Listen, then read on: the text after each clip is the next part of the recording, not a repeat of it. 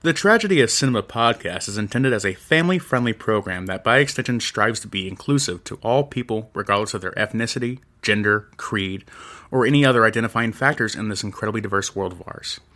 With that said, some of the films we discuss may contain serious subject matters or have content considered morally objectionable by today's standards.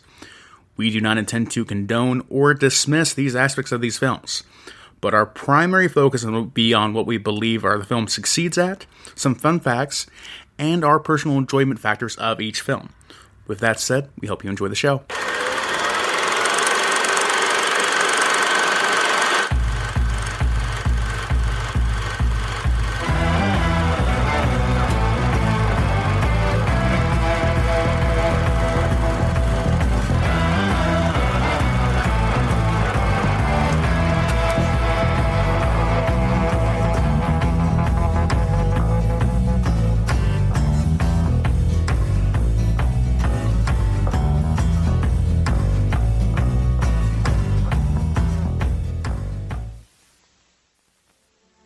In 1975, he directed Jaws. In 1978, he directed Close Encounters of the Third Kind. In 1981, he directed Raiders of the Lost Ark. And now, Steven Spielberg brings us E.T., the Extraterrestrial.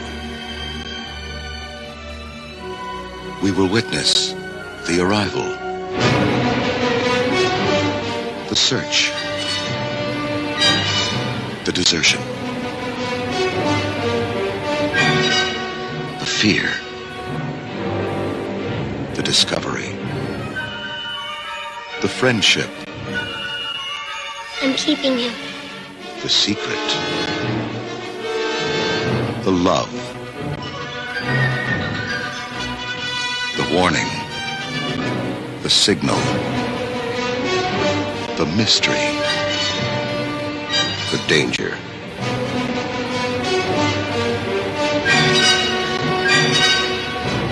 The intrusion, the wonderment, the enchantment, the hope. The connection has been made. Universal Pictures presents Steven Spielberg's E.T., the Extraterrestrial.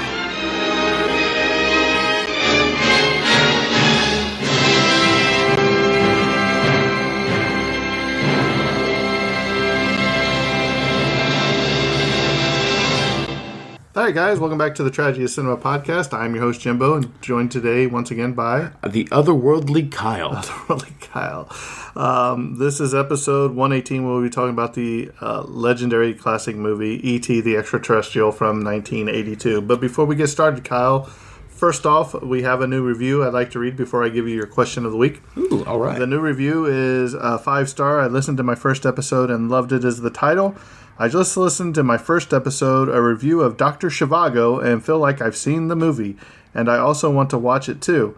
Jimbo and Kyle give cool facts, and their opinions are and awesome information I never knew. I'm looking forward to more episodes and have added them to my playlist. That was from Christy 1961. So thank you, Christy. We appreciate the review and kind words. Christy, you are too kind. I love you. Thank you. Hopefully you keep listening. Hope we can keep doing good job for you. You're required to be a fan for life now. I insist. Kyle, the question of the day is, if you had an alien like E.T. visit you, what are 3 things that you would want to do with the alien? Oh. Oh boy. 3 things I like to do with the alien. I have no idea. What are things they... man. That's a really good question, Jimbo. That's a really good question, because I have no idea what I do with my little alien buddy friend. I really couldn't think of the first thing. I take him for a drive, I guess. I don't know. Look at the world. All the colors. I can see you getting one of them motorcycles with the seat next to you. Next to you, E.T. with goggles on. Or something. Goggles on. I pick him up and I hold him out through the sunroof while driving downtown.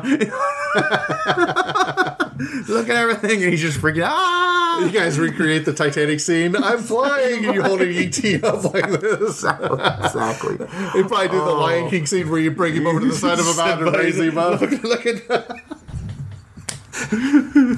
Look at my favorite alien turd monster. You know what would be funny? Is sitting down and watching E.T. with him. He'd be like, I don't act like just that. like this. That's not how we are. Can you imagine? When they find you, you'll be the frog. Yeah, you know, I don't know. I just thought it was a silly question to finally ask you, but you know, I'd take you to like White Castle or something. Just like White Castle. Get him some onion chips. You know, sack of 10. Yeah, like don't read the news. Don't even do. I just shielding him from the world is like the reality answer. Like, oh man, alien life and its kind. Oh my gosh, please don't see anything. And one thing I would do is I'd go get a bicycle and I'd make him pedal while I sit in the basket on the front. Because see what you did to poor Elliot. You know how much you weighed. Excellent. All right, Kyle. Thanks, let's go ahead and take away E.T. Started this on the right tone. All right. E.T. the Extraterrestrial, released on May 26th of 1982. Directed by the legendary Steven Spielberg of many insanely great films. You know, Jurassic Park and what's the Encounters from the Third Kind? Close Encounters? Close Encounters of the Third Kind. Was it Third Kind? Oh, it's Third Kind, right? That's what I'm telling myself right now. You know, you were here for that podcast, Kyle. You should know. I've slept since then, Jimbo. Writer was Melissa Matheson. Producers was Kathleen Kennedy and Steven Spielberg, and also Melissa Matheson as well. Composer was the legendary John Williams. Once again, like many like Star Wars, the Jurassic Park again. Pretty much everything.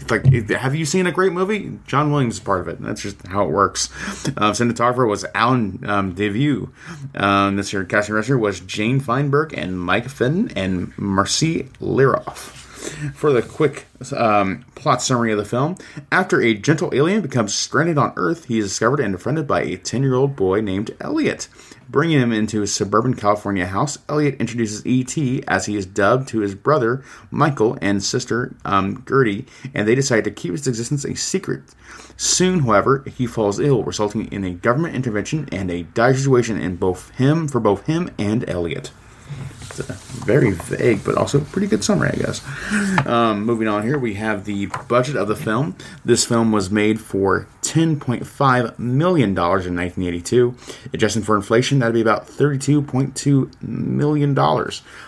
Not, huge, like compared to movies today that cost, $200 or $300 or $500 million to make nowadays. This film was made on a cheap dime. So it's incredible. Like, once again, the stuff they accomplished in 1982 right there. Opening weekend, it grossed just $11.8 million, which we just for inflation would be about $36.4 million of today. Made back his initial budget, probably not his marketing budget, but still initial budget for the film, so a good start for there. But then the big bucks came much later down the road. Gross worldwide, it made $792.9 million, which, adjusted for inflation, comes out to $10.43 billion, with a B billion. Once again, like insanely huge money. If you listen to our our Extras and podcast later, you realize they made about $2.9 billion after being adjusted for inflation. So, like, just insane. B with $1 billion. That puts it easily in the top 50 movies, like grosses of all time, or top 25 even, I imagine. So, absolutely gargantuan box office earnings for this film. It's almost surprising we didn't get some like terrible sequel down the road, or maybe we still will. Who knows? Well, we'll talk about it. Get a legacy sequel that will just blow your mind how bad the idea is, but also could still work. Moving on to some of the cool awards here. We have a huge cavalcade list of awards that I'm going to move on to. We have the 2021 release, 2021 awards just last year for the Online Film and Television Association, where it was added to the Film Hall of Fame for its excellent musical score by John Williams.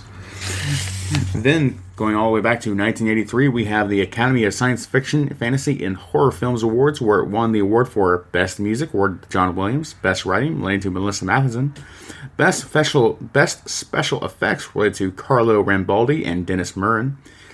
Best Poster Art, awarded to John Alvin. I can totally imagine that, because, of course, you got the iconic moonshot, like that's been recreated in other films like at least 100 times probably, and then the poster itself just incredibly iconic. And then we also have the Best Science Fiction Award for the Saturn Award as well. And let's see here, and that concludes the Academy of Science Fiction, Fantasy, and Horror Films for that year. Then we have the Gold Spirit Awards, where it won the best edition of the existing score in 2017. So it was a remaster of the remastering of the songs from that film. Then in 2004, we also have the Online Film and Television Association, where it was added to their Film Hall of Fame, so it'll be kept forever and hailed in history. In 2003, it also won the Saturn Award for Best DVD Classic Film Release for the Ultimate Gift Set it had back in 2003, so it's like an excellent addition there. In the year 2000, also won the PGA Award, and it was added to the Hall of Fame for awarded to both Steven Spielberg and Kathleen Kennedy. And in 1994, it was added to the National Film Preservation Board in the USA. In 1984, it was won the Golden Screen with the 1-Star Award in Germany. In 1984, it won the Grammy for Best Recording for a Children's Movie. Then moving on, in 1983, it also had the awards for the Japanese Academy, where it won the award for Best Foreign Language Film, for Japanese to English, obviously, and won the Popularity Award for Most Popular Movie for E.T. Then moving on to the 1983 BAFTA Awards, it won the Best Score, once again awarded to the legendary John Williams. Then in also the 93 Blue Ribbon Awards, it won the Best Foreign Language Film. I don't know where the Blue Ribbon Awards actually take place. I gotta look that up sometime, maybe during this podcast. Then next up, we have the Boston Society of Film Critic Awards. We have the Best Film Award and Best Director Award awarded to Steven Spielberg. Then in 1983, we also have the Cinema Writers Circle Awards in Spain for Best Foreign Film. Then the David D. Donatello Awards that also won the award for Best Foreign Director award to Steven Spielberg. Then in 1983, we have the Fotogramas de Plata Award, where it won the award for Best Foreign Film. And 1983 Golden Globe Awards, it won the Best Motion Picture for a Drama, and was also the Best Original Score, awarded to John Williams. And 93 Golden Screen Awards, it won the Golden Screen Award in Germany. Then also in the 1983 Grammy Awards, it won the Grammy for Best Instrumental Arrangement accompanying vocals, awarded to John Williams for the song Flying theme for E.T. the Extraterrestrial. And it also won the Best Instrumental Composition for the exact same song for Flying for the theme in the E.T. the Extraterrestrial. Kyle, the Blue Ribbon Awards are film-specific prizes awarded solely by movie critics and writers in Tokyo, Japan. The awards were established in 1950 by the Association of Tokyo Film Journalists, which is composed of film correspondents from 7 Tokyo-based sports newspapers. Oh, that's really cool. Awesome. That sounds like a really interesting organization, actually. Huh. Blue Ribbon Awards. Huh. Next up, we have the Cinema Junpao Awards, where it won the Best Foreign Language Film, both awarded to Steven Spielberg for both Reader's Choice and the actual official associations award themselves. Then in 1983 Motion Picture Sound Editor Awards, it won the Golden Reel Award for Best Sound Editing and Sound Effects. Then also in the 1983 National Society of Film Critic Awards, it won the Best Director Award, awarded to Steven Spielberg. The 1983 People's Choice Awards in USA gave it the Favorite Motion Picture of the Year award. The St. Geordie Awards gave it the Major Peculiar Infantile, which I assume means Best Motion Picture, probably, awarded to Steven Spielberg. Then for the 83 Writers Guild of America Awards, it won the Best Drama Written Directly for the Screen for Melissa Matheson's writing there for the original script. Then for the Young Artist Awards, it won the Best Family Feature, the Best Young Artist Award for Best Family Feature, Animated, Musical, or Fantasy. That's very odd for a series not animated feature or musical. Well, I guess it is fantasy, technically. Then it also has the Best Young Picture Actor Award, rewarded to Henry Thomas, who we'll get to later in the casting. Then also had Best Young Supporting Actor in Motion Picture for Robert McNaughton's role. We'll get to him later as well. And Best Young Supporting Actress again was also awarded to Drew Barrymore, who should deserve all the awards there. Heartland Film won the award for Truly Moving Motion Picture Award, awarding to Steven Spielberg. truly moving motion picture. That's great. The Jupiter Award was awarded to Best International. The Best International Film Jupiter Award was also awarded to Steven Spielberg in 1982. Then for the 1982 Kansas City Film Critics Circle Awards was awarded Best Director to, once again, Steven Spielberg again. And coming up to the end here, finally, we have the 1982 Los Angeles Film Critics Association Awards, where it won Best Picture, Best Director, and Best New Generation Award. The Best Picture and Best Director, of course, to Steven Spielberg, and New Generation Award was awarded to Melissa Matheson. And then in 1982, it won the National Board of Review Award, where it was added to the top 10 films of the year. So, Kyle, just a little thing I'd like to throw out there. Yes. John Williams has been nominated for 52 Academy Awards, winning 5, 6 Emmy Awards, winning 3, 25 Golden Globe Awards, winning 4, 72 Grammy Awards, winning 25, 16 British Academy Film Awards, winning 7, 22 Saturn Awards, winning 8. With 52 Oscar nominations, William currently holds the record for the most Oscar nominations for a living person and is the second most nominated person in Academy Award history, behind only who? I don't know who it would be. Walt Disney. Who has 59. Okay. As well as the only person in the history of the Academy Awards to have received nominations in 7 consecutive decades. 47 of Williams' Oscar nominations are for Best Original Score and 5 are for the Best Original Song. He won 4 Oscars for Best Original Score and 1 for Best Scoring Adaptation and Original Song Score for Fiddler on the Roof.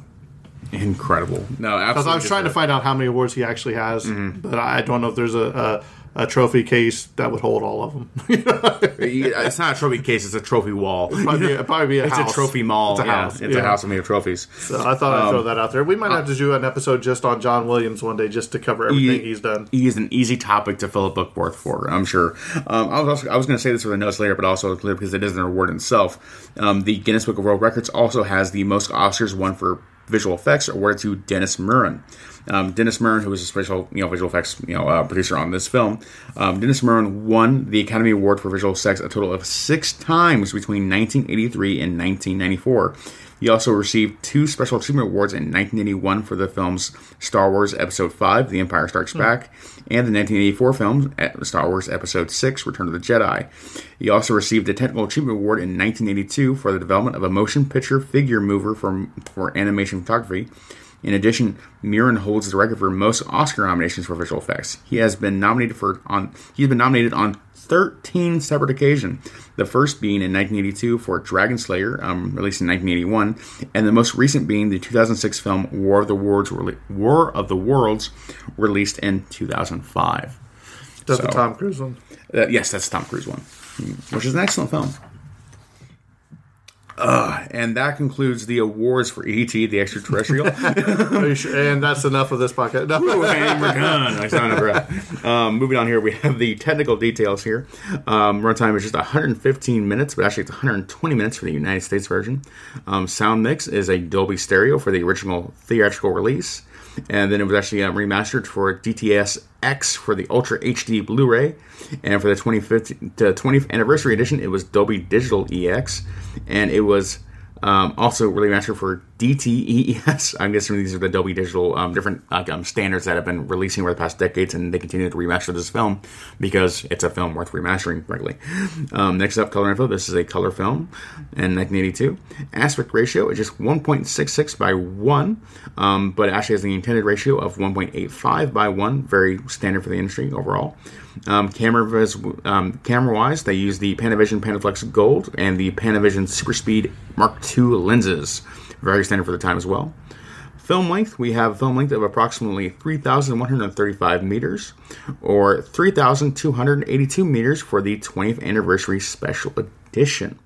I have to go through later in the notes, but actually I'm not sure which version I actually watched in this film. I know in this version it was Ultra HD, and it included the shotgun scenes, which is the only notable change I actually saw in the film. So yours did have the shotgun scenes? Mine did too. Mine did have the shotgun scenes as well. So I don't know how. And the beer scenes. And I don't remember seeing the beer scene though. That's the thing that confuses me. But I just showed it to you. It probably was in the film. I just didn't notice it because I'm a millennial. This is true. Just blame age on it. It's so good. Yeah. But anyways, that's the typical details of the film here. So we're going to be moving on to the cast, which is really, really short because there's only 8 main characters in the film, really, actually, it turns out, even though this film feels like it has so many more characters, but that's just gives a benefit to the writing of the movie itself and the performances and therein. Moving on here, real quick, we have Dee Wallace playing Mary. Dee Wallace is also in the film Cujo in 1983, a Stephen King movie, if I remember correctly.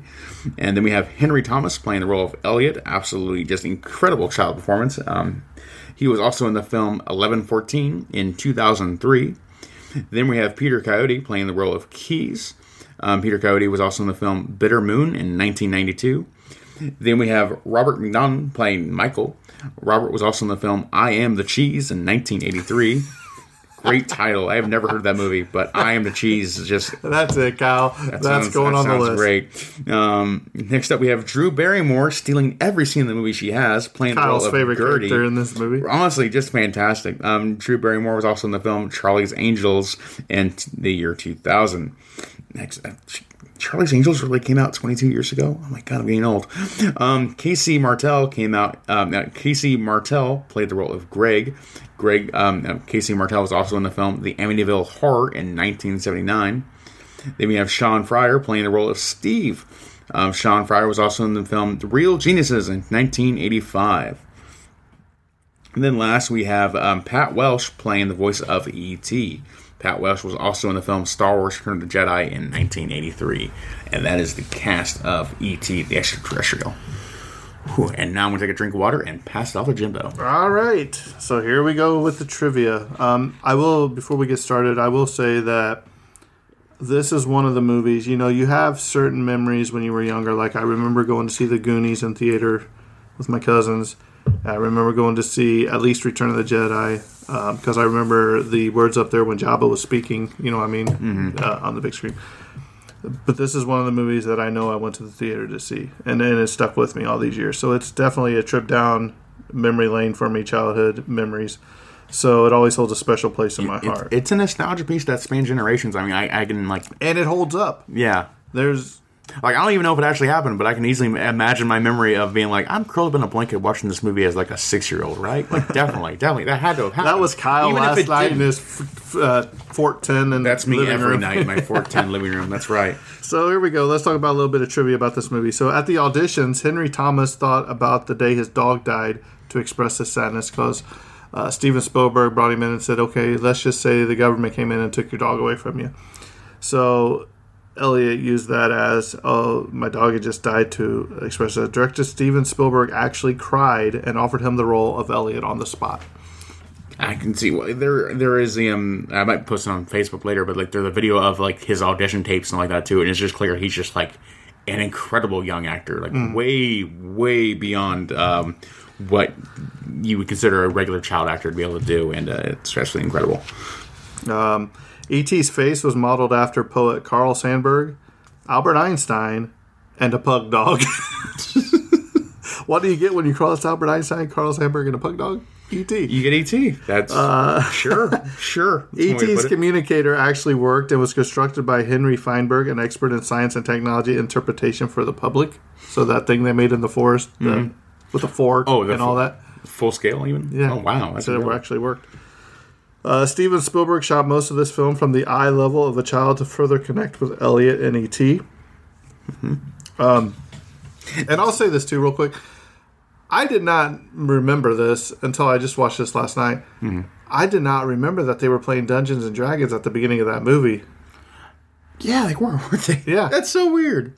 Yeah. You see the Stranger Things now these days and all that, and that just, I was like, wow.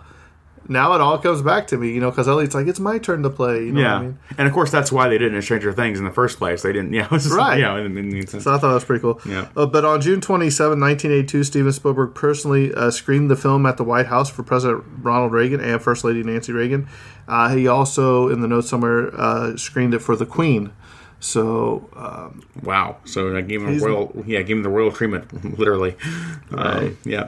Dee Wallace says that fans of the movie at conventions she goes to always refer to her as just E.T.'s mom or the mother from E.T. over here, and that's so heartwarming. I mean, that's what she's gonna be. Yeah. That's just it. That's your life now. When it was test screened at the Cannes Film Festival as an unofficial entry, it brought the house down, receiving a standing ovation that eluded most of the official entries. Oh, wow. Can you imagine this just being snuck into the Cannes Film Festival? Like, yeah, we got a little something to show. No big deal. We don't know how it's going to be, but... Yeah, just this little thing directed by Steven Spielberg, composer John Williams, some guy, I don't know. E.T. riding in the basket on Elliot's bicycle flying in front of the moon is the trademark image of Spielberg's Amblin Entertainment. It's probably one of the most iconic scenes in the movie. But if you watch the movie, and something I noticed last night for the first time is that when at the end of the movie where they're getting chased and all the boys' bikes fly in the air, it passes the sun just like it did the moon. I thought that was really cool. Yeah, night to day shot, like kind of like you already knew it was going to be the biggest thing in the world, like even if you didn't know. It's really impressive filmmaking there. Of course, Kyle, the late Michael Jackson actually owned one of the E.T. puppets. I would say I'm surprised, but I'm really not surprised. The least, actually, but I would really like to have seen it. Mm-hmm. I wonder if it's still at Neverland Ranch down there. Road trip. Yeah. Or where are there? How many are there, and where are they all now? I think there was only 3. Only 3? If I remember. Yeah, like one of them's in Alaska. One of them went back to space. One of them is alive. The script was largely written while on location filming for Indiana Jones and the Raiders of the Lost Ark during filming breaks. Steven Spielberg actually dictated the story to screenwriter Melissa Matheson, who was there with her then boyfriend and future husband, Harrison Ford. Awesome. According to the interview, Robert McNaughton on Yahoo Movies, McNaughton explained that the original ending involved a game of Dungeons & Dragons. The last scene in the movie wasn't supposed to be the scene that ends up in the movie. The last scene was going to be all of us playing Dungeons & Dragons, assumed that this time Elliot's Dungeon Master. Because he was the one that found E.T., he sort of got in with the group, and so that he was supposed to be in the final scene. It was a script and everything. And they would paint up the roof, and you would see the communicator is still working. In other words, Elliot is still in touch with E.T., but after they did the score, the music, and they saw what they had with the spaceship taking off and everything, how can they follow that? I mean, it was a wise choice. Yeah, so, definitely. Yeah, that's like an epilogue scene, but not actual ending, Right. So I think they made the right decision. Steven Spielberg reportedly spent $100,000 on the 20th anniversary re-release of the movie in 2002. The new version, released theatrically and on DVD, contains some additional scenes, small CGI enhancements of the E.T. puppet. And in the scene where Elliot and his friends escape from the FBI, the rifles held by the federal agents were digitally replaced with walkie-talkies. Spielberg stated that he had always regretted using this scene in the first place and that he would remove it if he ever reissued the film. However, in 2011, he changed his mind once again, stating that there would be no more digital alterations of his movies and urging people to watch E.T. in its original unaltered 1982 version.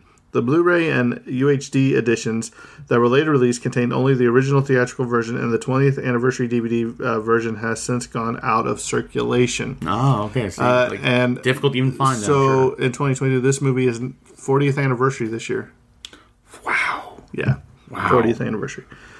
Almost 10% of the $10.5 million budget went in on the alien creature puppets and related animatronics. Elliot's last name is never mentioned, although the character's full name was later confirmed in a 2015 interview as Elliot Taylor, initials E.T. E.T. That's incredible. I gotta look up one really say while I'm doing these notes. It's shown throughout the movie that Elliot has rainbow blinds. Later in the movie, E.T. points at the sky with curtains down and when saying "phone home." At the final scene of the movie, when the spaceship flies off, it makes the rainbow before it leaves Earth. Yeah, it was kind of cheesy watching the rainbow. You know what I mean? I was like, but it is cool. What it is. Yeah. Steven Spielberg stated in an interview that E.T. was a plant-like creature and neither male nor female. Deborah Winger, you know who that was? No. Kyle, I just can't with you if you don't know who that was. I don't. You better look it up. Okay. Deborah Winger. Because I don't want to spoil it for you. Okay. Not only provided the temp voice for E.T., but also played one of the ghouls in the Halloween sequence. She is wearing a monster mask and a lab coat and carries the poodle. You remember that lady? Ah, yes. Okay, now I recognize her. This was voted as the 20th greatest film of all time by Entertainment Weekly. The gag where the mother looks in the closet and sees the alien surrounded by toys was dreamed up by none other than Robert Zemeckis. I think that was one of the funniest scenes of the movie. He looks just like one of the stuffed animals just standing there like...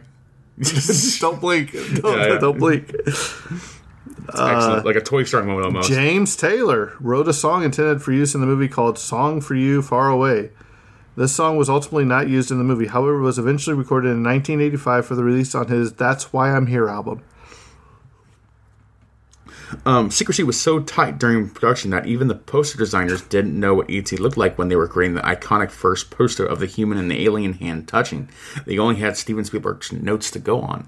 So that's an interesting factoid there. And also, this is as it's so recent, this hasn't added to our current notes, but like the film Nope makes a very clear reference to E.T. and the kid hand touching with, I don't remember the name of the character, but like essentially there's the name of the character also touching the hand of an ape in a very similar shot to E.T. in the... And not only that, but security was so high that Spielberg made his dog wear a security clearance tag. It's in the notes somewhere. I just remember that. You've got to do that if you have the opportunity. This was the highest grossing movie of all time worldwide until Spielberg's release of Jurassic Park. Adjusted for inflation today, is still the fourth highest grossing movie of all time. Mm-hmm. This film was not released on home video until 1988. 6 years later. That's insane. Though many have suggested that this film contains elements of Christian allegory, director Steven Spielberg says any parallels are strictly coincidental. Furthermore, Spielberg adds that if he ever made a Christian allegory, his mother, a devout Jew, would probably never forgive him. I mean, like that, like finding that allegory specifically is like the story of like Christian allegories is also like the hero's journey story in so many respects as well. Like all of those stories come together in the same way to an extent. The role of Mary, the children's mother, was first offered to Shelley Long, but she had already signed on to film Night Shift and was forced to decline. Mm-hmm. Early in the movie, when Elliot is leaving Reese's Pieces as a trail back to his house, he's whistling. The first few whistles sound just like R2-D2 in the original Star Wars films. All right, Kyle. Yes. Questions, answers. M&M's or Reese's Pieces? Oh gosh, I love Reese's Pieces so much. I do too. I think they're great, fantastic. That's probably one of my favorite candies. Mm-hmm. I think even the shell is better on the Reese's Pieces than the M&M's. Absolutely. Yeah. But what about peanut M&M's? Or not peanut M&M's. Peanut butter M&M's. Peanut butter. I think it's just a ripoff of Reese's Pieces. That's just me. I don't think I've ever had peanut butter M&M's, and I don't want to. Attaboy. There we go. Foley artist Jean Roche said he used a wet T-shirt crammed with Jell-O to simulate the noises of E.T.'s waddling walk. I swear, like if I could do it, I would. But like the sound, like every story from a sound designer is like the dumbest, funniest story ever about how they achieved one effect. Like, I know. Oh yeah, I just smashed a cabbage with a hammer, and that's how I got the voice of this character. Like what? It's always so good. I love it. Steven Spielberg asked Michael Jackson and Quincy Jones to contribute a song for E.T. the Extraterrestrial Storybook album. Spielberg was so pleased with their song Someone in the Dark that he asked them to make the entire album, which in spite of the size of the task, they agreed to do. This box set included an LP, a book to read along with it, and a poster of E.T. and Jackson. Epic Records allowed Jackson to record the album for MCA Records on the conditions that it not be released until after Christmas of 1982, so as not to compete with Thriller, and that Someone in the Dark would not be released as a single. Both of the conditions were breached by MCA Records. They released the storybook in November 1982 and gave promo copies of Someone in the Dark to radio stations. MCA Records was forced to withdraw the album and were prohibited from releasing Someone in the Dark as a single after court action was taken by Epic against them in a $2 million lawsuit, which MCA settled by paying Epic chief Walter Yetnikoff $500,000. Jones claims neither he nor Jackson received a dime for making the record, in spite of the large cash settlement involved and its considerable success. The audiobook earned Jackson a Grammy Award in 1984 for Best Recording for Children. Upon collecting the award and taking home a record 8 Grammys from an unprecedented 12 nominations, the singer stated that of all the awards that he had gotten that night, he was most proud of this one. Wow, that's actually an amazing story. And I think it's a great example of sometimes it's better to ask for forgiveness rather than permission, which is not always good advice, to be fair. But in this one case, I'm like, you know what? I bet it was totally worth it to break all those agreements. Steven Spielberg worked simultaneously on both this film and Poltergeist in 1982, which was directed by Tobe Hooper.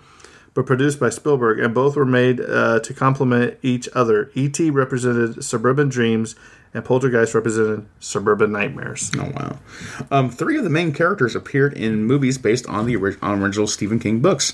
Dee Wallace appeared in the movie Cujo. Drew Barrymore appeared in the movie Firestarter and Cat's Eye. And Henry Thomas appeared in the film Gerald's Game and Dr. Sleep. Have you watched Dr. Sleep? I have, and I thought it was excellent. I haven't watched it yet. Oh, it's so good. Ian McGregor's always a delight. Do you know what the working title for this film was called?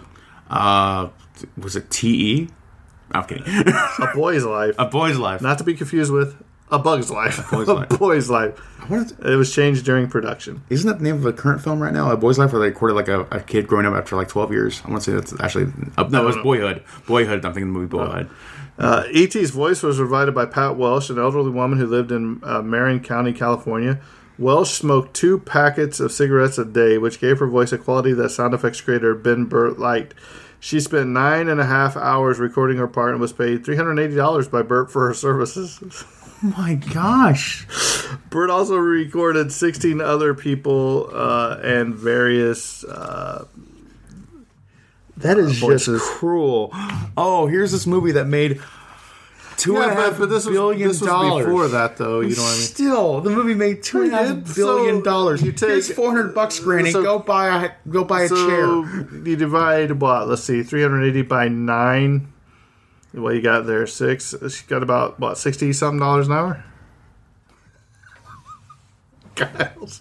Kyle's face is just flopping. Yeah, that's what it was. It's like you have a pile of sand and she can't even take a grain of the percentage. Not even a grain out. But it was during the recording. This wasn't. They hadn't made all this money yet. Retroactively, you got this old lady smoking 2 packs a day. Her life's miserable. Here's $400.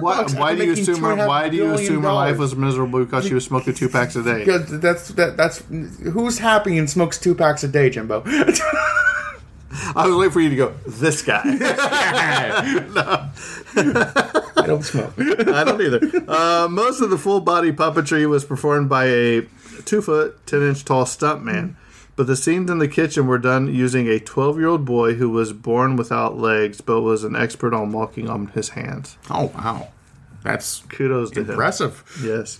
That was a funny scene, too. It was a great scene. Just I like hitting the cabinet door and being drunk. And I'm going to go ahead and talk about this point, too. Go ahead. Go for it. It's in the notes somewhere, but I want to talk about it. Got to do it now. I thought it was funny when Elliot tells Gertie that grown-ups can't see E.T., only kids can. If you remember the scene in the kitchen where she brings the groceries home and E.T., she opens the door and she smacks E.T. Yeah. She's like, well, I think you killed him. And then she's so busy she gets on the phone and E.T.'s just like walking this way around her than he was. So therefore, there is some truth to that. Adults can't see him. I think it was a running gag throughout the movie. You know what I mean? I thought it was funny. I thought it was, a great in joke of the film was Kyle, here's a fact that I definitely didn't know when I was a kid, and I'm sure you didn't know either. But you remember the plants that are in E.T.? The plants, the one that dies and the one that blooms. Yeah, blooms. They are made from some inflated condoms with polyester blooms. That's amazing. That's awesome. Yeah, the things you find out from your childhood movies, you know what I mean? I was like, really? It's so creative. Like the MacGyver stories you get out of like anything, like from sound design to production designs. It's just like, oh, I'm going to MacGyver these 2 things together, and all of a sudden I make a blooming flower. What's it made of? Don't ask. But I made it. E.T. provided the inspiration for Neil Diamond's song Heartlight, but no mention of it is ever made of the movie in the lyrics. The songwriters paid the studio a nominal sum for use of ideas from the movie. This is C. Thomas Howell's film debut. Juliette Lewis auditioned for the role of Gertie, but her father reportedly made her turn it down. Mm-hmm. The filmmakers had requested that M&Ms be used to lure E.T., but the Mars Company denied their request, fearing that E.T. was so ugly he would frighten the children. Reese's Pieces were used instead, and as a direct result, Reese's Pieces sales skyrocketed. I believe they set up by 300%. Because of this movie, more and more companies began requesting that their products be used in movies. A common practice, which was done previously with the James Bond film franchise, the end credits of a Bond film prior to 1982 listed contributing companies with their product used in the feature film. Contrary to popular belief, this was not the birth of product placement. This had been done before in Superman when a young Clark Kent gets up one morning and there's a box of Cheerios on the table next to his bed. Product Love at First Bite at the 37:48 minute mark. A can of Tab Cola would be shown on a shelf. E.T.'s novelization still referred to the candies as M&Ms as opposed to Reese's Pieces. Mm-hmm. Yeah, but now it's product placement. They pay a lot of money to... It's everywhere, and I don't do this in the theater, but I do it all the time at home. Anytime I watch a movie and I just see a product, it's like, oh man, trucks! I love trucks! And then just keep going on the film of seeing the ad. In mid-2009, the home featured in the film, located in the Tujunga Canyon, was saved from immolation and in the treacherous station fire. The owner of the residence said that the scorched hill behind the house looks like the surface of the moon, but that the structure itself incurred no damage in the wildfire, which up to that time had burned over 127,000 acres and claimed 62 homes. Oh my gosh. Yeah, Fire Alley down at Los Angeles sometimes, I swear. Yeah. Drew Barrymore kept the red cowboy hat that her character wore for the Halloween as a souvenir, and it is kept in her daughter's room. Maybe not to this day, but I'm sure that's what... hanging on the wall. Yeah. Hanging on the wall, still there. That's awesome. Harrison Ford initially filmed a cameo role in the film as Elliot's school headmaster, but the scene was cut. The doctors... Casey, he belongs in a museum, E.T. It's fantastic. The doctors and nurses who work on E.T. are actually real-life emergency room technicians from the USC Medical Center. They were told to treat E.T. the same way they would treat a real patient, so that their dialogue and actions would seem real. Director Steven Spielberg felt that the actors wouldn't be able to make the medical dialogue sound natural, so he recruited them to deliver the lines. That's always kind of... I remember the film Armageddon, Michael Bay, and then Ben Affleck's making the joke. It's like why would you teach oil driggers to be astronauts? Shouldn't you just teach astronauts to be oil driggers? And and then Michael Bay said, "Shut up." That was his response.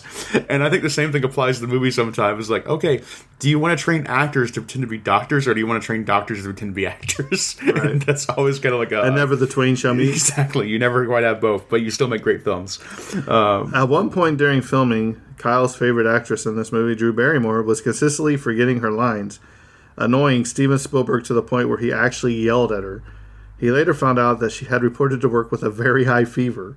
Feeling guilty, he hugged her and apologized repeatedly as she cried and cried and cried. Aww. He then sent her home with a note from her director.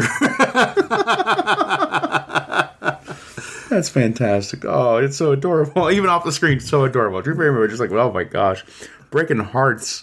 The first movie in the motion picture. This is the first movie in motion picture where alien visitors, namely E.T.'s parents, have no interest in contact with humans, either hostile or friendly. They are botanists, first and foremost, and E.T.'s interaction with children is purely accidental. Isn't that crazy that they were just coming here to get some plants and going to take off again? I love that pet theory, even in real life, that like aliens just wouldn't care at all about humanity, that they visited the planet. They were just like, oh yeah, there's a lot of water here. Would you get some dirt? All right. Yeah. The same thing we did. They landed the Gobi Desert, like, oh, it's just... We got some samples. Sand. We think there may be intelligent life here. Still undetermined. The Sesame Street scene shown on the family TV with Big Bird and Grover was first aired in the premiere episode of the show's 5th season on November 19th, 1973. The great actor Corey Feldman was originally scheduled for a role in E.T., but over the course of a script rewrite, his part was eliminated. Steven Spielberg felt bad about the decision and promised Feldman a part in his next planned production, which turned out to be Gremlins. Feldman went on to play Tommy Jarvis in Friday the 13th, the final chapter. That brings me to my next one, too, also kind of related. Ralph Macchio, legendary Karate Kid. Karate Kid. Yeah, Karate Kid, Daniel's son. Ralphie Macchio auditioned for the role of Tyler also, but didn't get the role. It would have been an alternate universe right there, too. Could have been good. So did Karate Kid and E.T. take place in the same universe? Exactly. That's the crossover we need for the next... You hear they're making the Karate Kid movie again, and it's supposed to take place... Can you imagine E.T. doing the crane kick? Absolutely. Put him in a video game. He's going to be in Fortnite. Speaking of video game, let's go and throw that fact out there. This has one of the hardest video games I've ever played on the Atari 2600. It's almost impossible to beat, and it was so terrible that they basically took all the unsold... Recalled them all, and dumped them in a landfill. Yeah. I think in Mexico. I think I still have a copy here of E.T. And I think there's still a few hundred copies in that landfill to this day. It is I don't know how many of them are Can you imagine? I would love to have one of them, though. Yeah. An unopened one? I don't know if you want a landfill copy or if you want Well, if it's unopened, they were unopened. The ones they were all the unsold ones. Yeah, I have no idea the condition of those landfill copies. I wouldn't have cared. Yeah. I would have still took them. Okay. I wouldn't personally. Well, that's too bad. I want a good ET game. There's no such thing as a good ET game. They could make one. ET the Battle Royale. ET is just a survival sin trying to avoid the kids. All right, I'm calling it now, Kyle. E.T. Fortnite skin. E.T. Fortnite You're all skin. in it, aren't you? No, he'd be a back bling. You'd wear him on your back. That'd be hilarious. And his neck just comes up. Yes, out of the backpack. That'd be so good. I would spend too much money on that. You already do. According to the film's novelization, E.T. is over 10 million years old. The highest grossing film of 1982. Wait, sorry, what? 10 million what? 10 million years old is how old E.T. is. What? That's what it says. What? Is over. You just glossed over that like that's not a big deal. He's 10 million years old, Jimbo. And he's the son. How old is his mom? Before all of recorded history, Jimbo. E.T.'s that old. Well, that's just the novelization. Still. I don't believe it. 10 million. I don't believe it. 10 million. The highest grossing film in 1982, it became the most successful movie in film history until Spielberg, as we said, brought Jurassic Park, released on the same date, 11 years later, June 11th. Okay, I'm still getting over 10 million years. Okay, I'll keep going. Sarah Michelle Gellar auditioned for the role of Gertie. So who? Sarah Michelle Gellar? Buffy herself. Buffy did. She probably would have been great as well. Drew Barrymore still stole it all, though. When Elliot insults Michael, the script did not actually specify what to say, just something insulting. Dee Wallace was supposed to yell angrily at him and to sit down.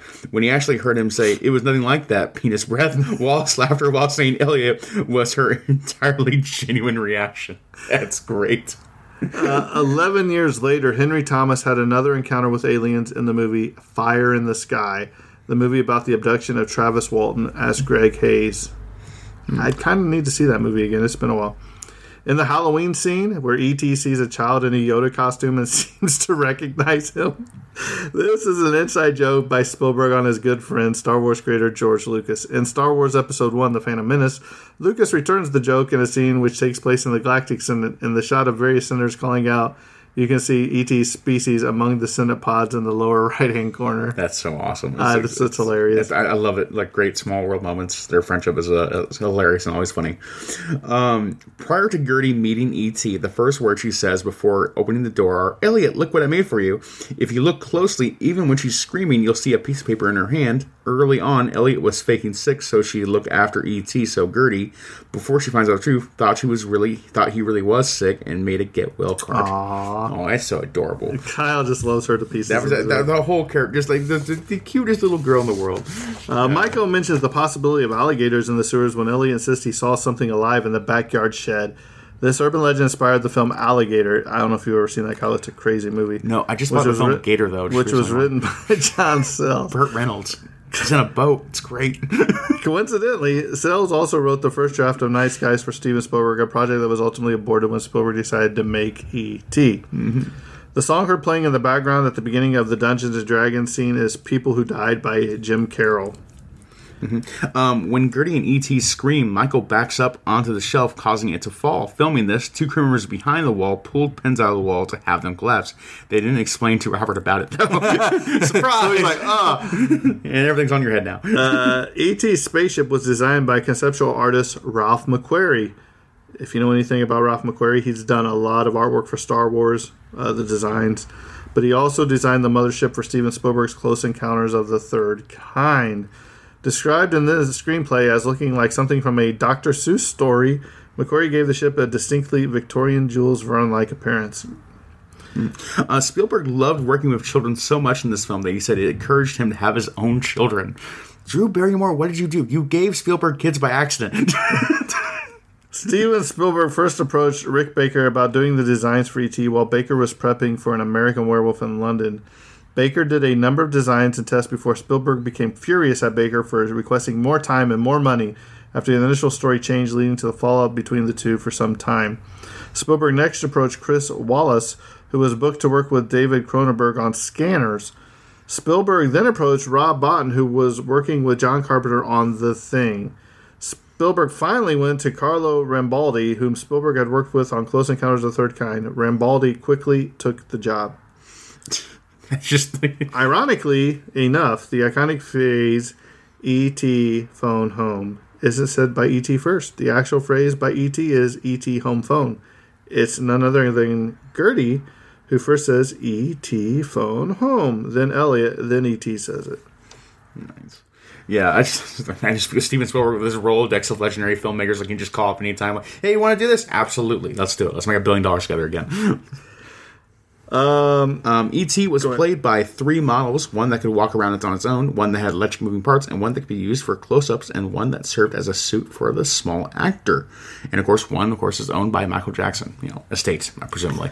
I wonder if he made Bubbles get in the costume and wander around. I could see him trying. Coincidentally, Steven Spielberg's first feature, The Sugarland Express, features a real-life sheriff named E.T. Elliott. Mm-hmm. That's crazy. This note here, I dispute this.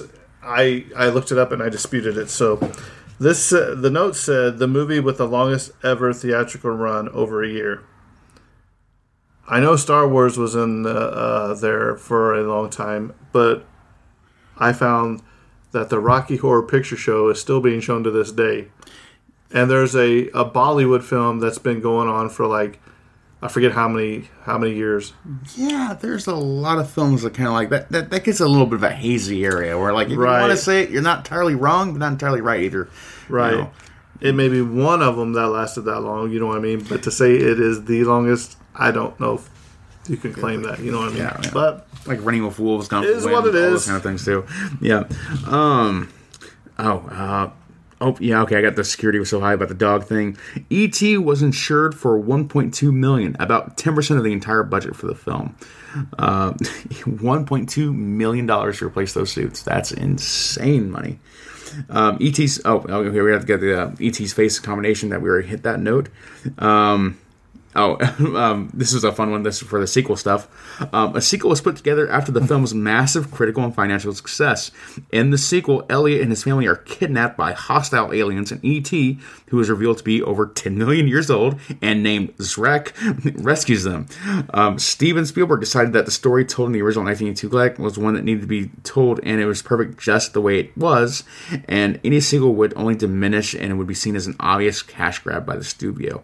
I believe he's right. I also believe it will still happen someday. But Kyle, can you imagine E.T.? He finds out Elliot's been kidnapped. You see him doing the whole getting the Arnold Schwarzenegger stuff on. Gets the gun. That scene in Commando where he puts on the whole outfit. All that, he puts the war paint on, cocks his gun, and he says, I'll be Shrek. His name is Shrek time. Lifestyles of the Shrek and famous. Exactly. Hey, I wonder if they could sue Shrek over that. Exactly. Dee Wallace, Drew Barrymore, and Henry Thomas had all just starred in big thrillers right before this. Dee Wallace was in The Howling, Drew Barrymore was in Altered States, and Henry Thomas was in Raggedy Man. Never seen that. Have you? No, I've never seen that one either. At one point in the film, Gertie's mother is reading Peter Pan to her. In 1991, Spielberg would film none other than Hook, the Peter Pan a version of Peter Pan starring the late, great Robin Williams. Love you. Coincidentally, the first and last letters of Elliot are E and T, so E.T.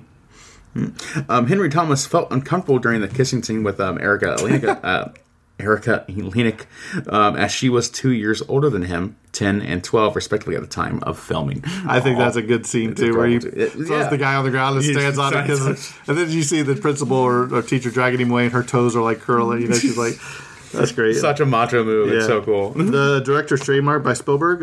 Elliot's parents are divorced, and it's implied that his father wants nothing to do with his family. Divorce and absent fathers are common tropes in Spielberg's films. When the kid in the Yoda costume is seen, you can hear a snippet of Yoda's theme from The Empire Strikes Back. John Williams composed the music for both Empire Strikes Back and E.T. When the Mars Inc. board of directors got wind of the story of marketing director was called out and meeting with them, they had to explain the decision to turn down the free publicity the film offered for use of the M&Ms in the film, and instead turn that down for Reese's Pieces instead. Although he was not dismissed, for the stigma of his mistake followed him around for the rest of his life, and the apocryphal story is still sometimes mentioned in business schools as a classic example of a marketing mistake. Huge mistake. Huge. Do you work on a commission? Yeah, you messed up. At one point, Gertie looks down at E.T. and says, "I don't like his feet." This was ad-libbed by Drew Barrymore and was actually her referring to the grouping of wires coming out from the E.T. puppet. She also ad-libbed the line, "Give me a break," and Elliot tells her only little kids can see E.T. Or after Elliot tells her that. 6 years after the film was released, Orion Pictures released the flop film Mac and Me in 1988. That's so terrible. Which was widely ridiculed, rightfully, as both a terrible film and an inferior E.T. ripoff. When Steven Spielberg was asked years later why neither he or Universal Studios had taken any legal action over the obvious script similarities to the E.T., he simply replied that the film was so bad, I didn't want to be responsible for anyone making people curious enough to watch it. Have you seen it?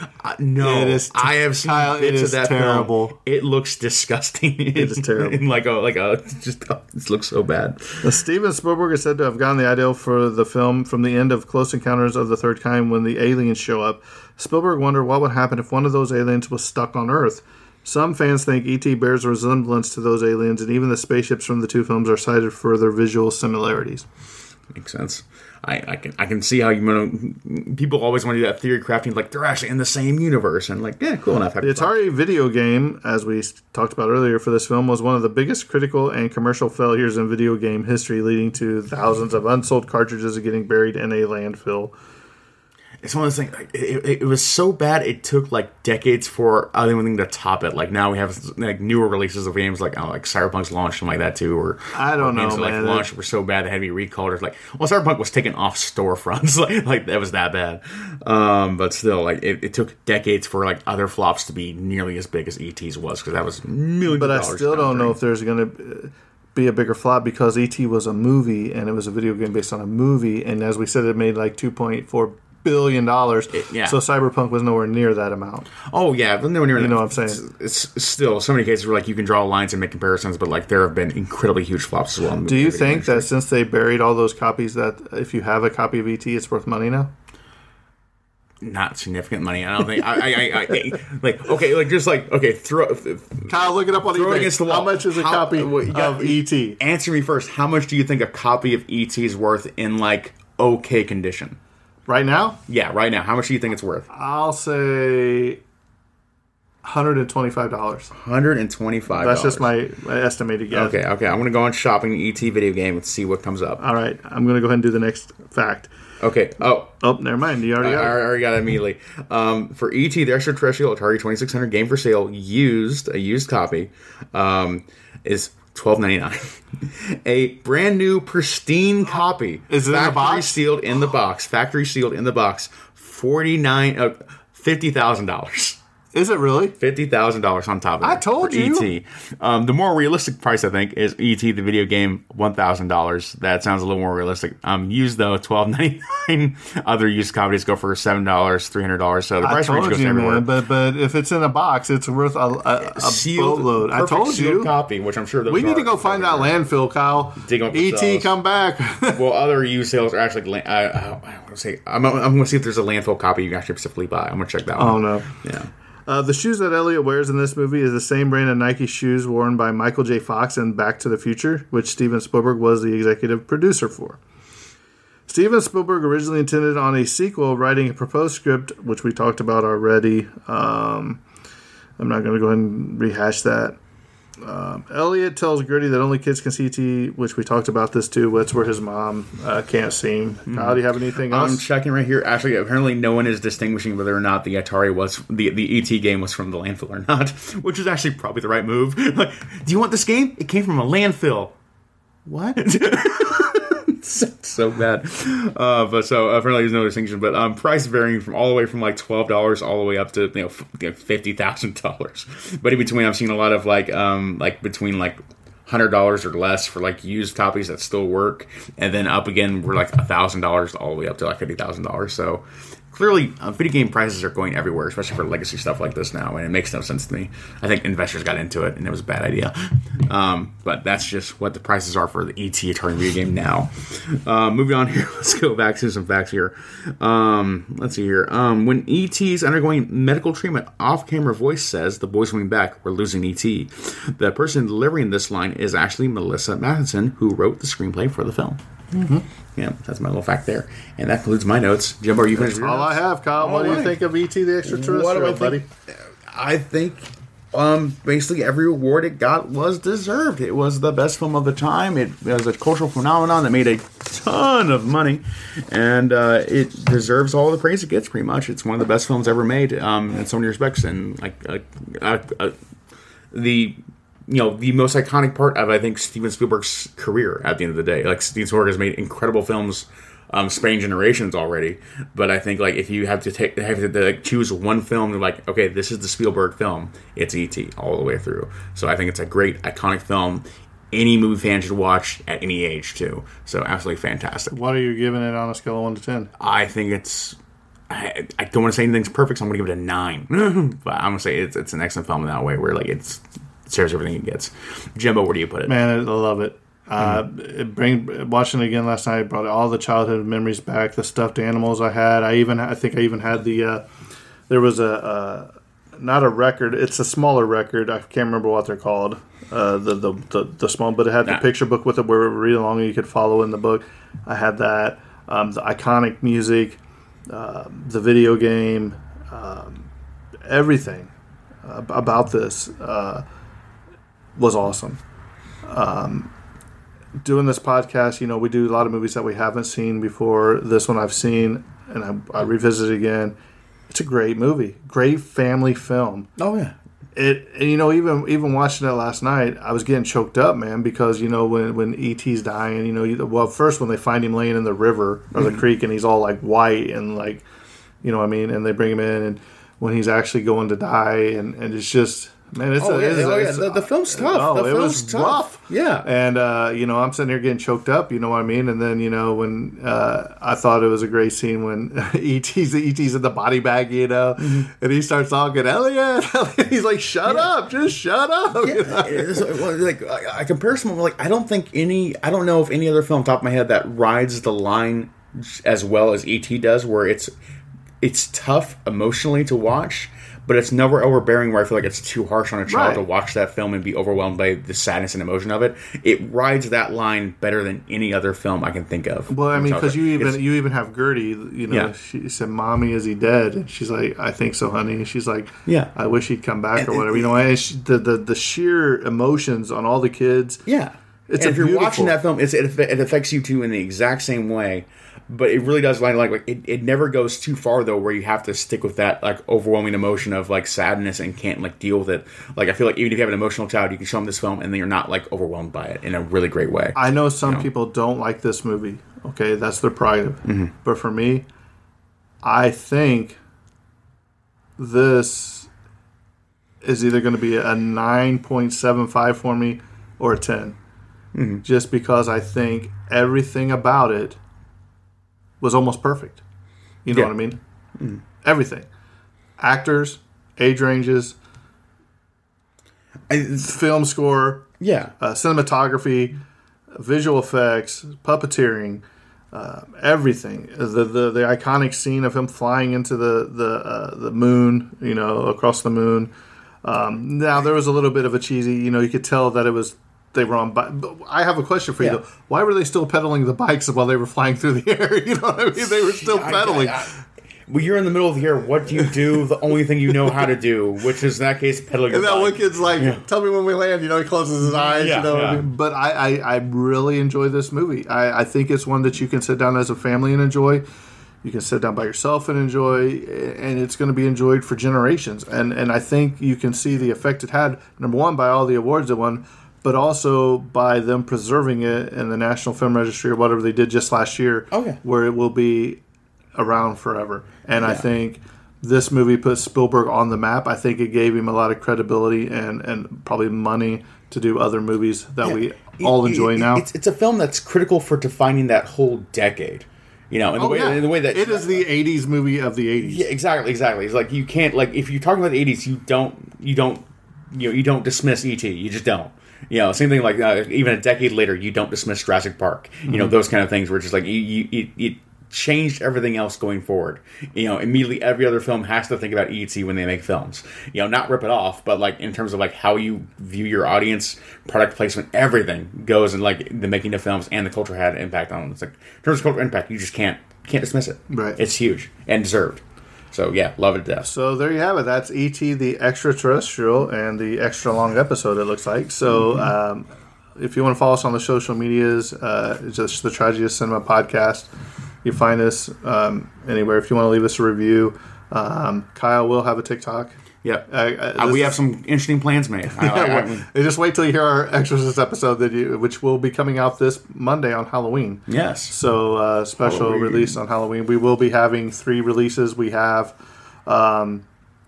the Universal Monster movie I did with my dad, which was, I think it's Werewolf of London. I believe so. Let me check to make sure real quick. I think it's Werewolf of London. No, we already recorded it. Oh. So it's Werewolf of London. Yeah. And then we have The Exorcist coming out. And then we also have The Howling Man, our Twilight Zone episode coming out on Monday. So you get 3 episodes on Monday. And we'll probably not send anything else the rest of that week. And then after that, we'll go back to a regularly scheduled episodes on Wednesday, Thursday. So, with that being said, I think this episode's coming to a close, and that's a wrap. And cut.